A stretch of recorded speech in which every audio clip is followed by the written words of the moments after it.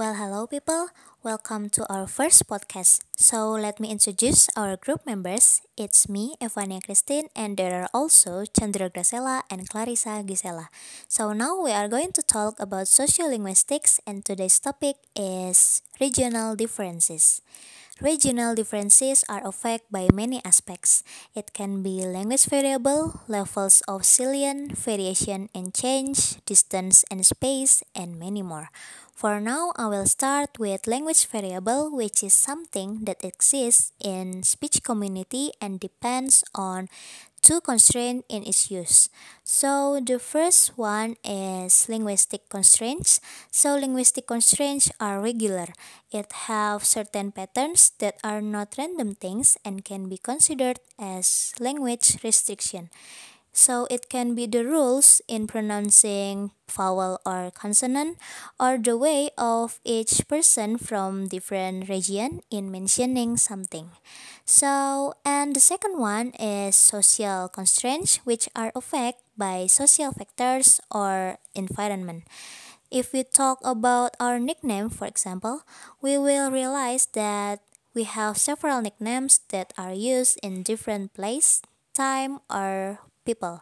So let's take an example about my name. So my full name is Evania Christine.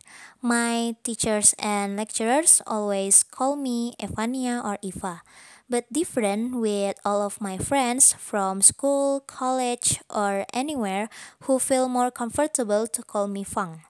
And at the end of the day, when I finally come home, my family usually call me Mei, which means little sister in Chinese language rather than calling my name.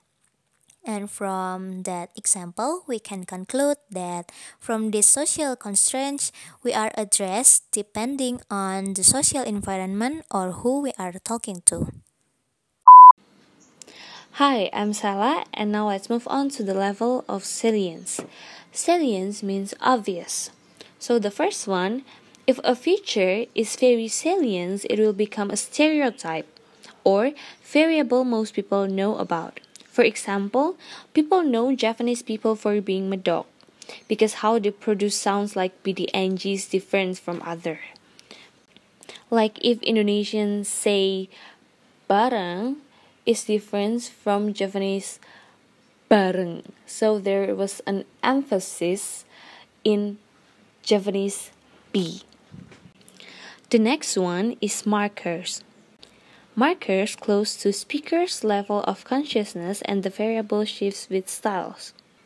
For example, formal and informal language. Formal and informal language not only vocabulary different but also phonetically and phonologically different. For example, if you drop an S, as in the word sudah and udah, it will make a difference.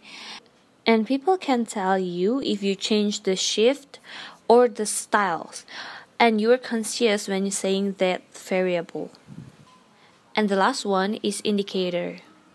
In indicators, speakers are unaware of this difference and the variable isn't manipulated in different styles. It's just how you do that. For example, Japanese people are not conscious when speaking things like BDNG variables and they won't bother to change that because they think it's comprehensive enough. Even though sometimes other people make fun of it, but yeah. They won't bother to change it. So yeah, that's it for level of salience, and now let's move on to the next topic. Hello, I'm Clarissa, and now let's move on to the motivations for variation according to Meyerhoff 2006. First, it's a desire to show how you fit in with some people and are different from others. Desire to be associated with a group. For example, based on my own experience, when I was in junior high school, I moved from Java to Sumatra. On my first day of school, I met one of the male seniors and I said, "Permisi kak," which means excuse me. He was shocked and answered, "Why do you call me kak? You should call me abang, because I'm a male and it's impolite to call me kakak." And then I answered, sorry, because in Java, kakak is a gender-neutral word for calling seniors at the community. And he explained to me that in Sumatra, the term kakak is only for women. That's why, if you decide to be associated with students in Sumatra, you will call your seniors with kakak and abang. Another example, my dad is Manadonese, that's why I can and also understand Manado language. If you decide to be associated with male teachers in Manado, mostly you will call them with meneer or mer, same like the Dutch language. Next, it's a desire to do things that have value in the community and be associated with that value. Some forms are more prestigious. In other words, the motivations for variation also affected by prestigious. The next motivation is a desire to not do things that are looked down upon in that community. Trying to minimize social risk by avoiding things that people might make fun of you for or look down on you. For example, the Bataknis like "Kemananya kau?" or their accent, because sometimes people market and you will be make fun of because of this feature. I have another experience. When I was in senior high school, I lived in Bandung. Once, there was a new student from Medan, and when he talked in front of the class, most of my classmates laughed at him because his Batak accent is so strong. I personally think it's not funny because it could hurt him. But yeah, there will still some people who make fun of it.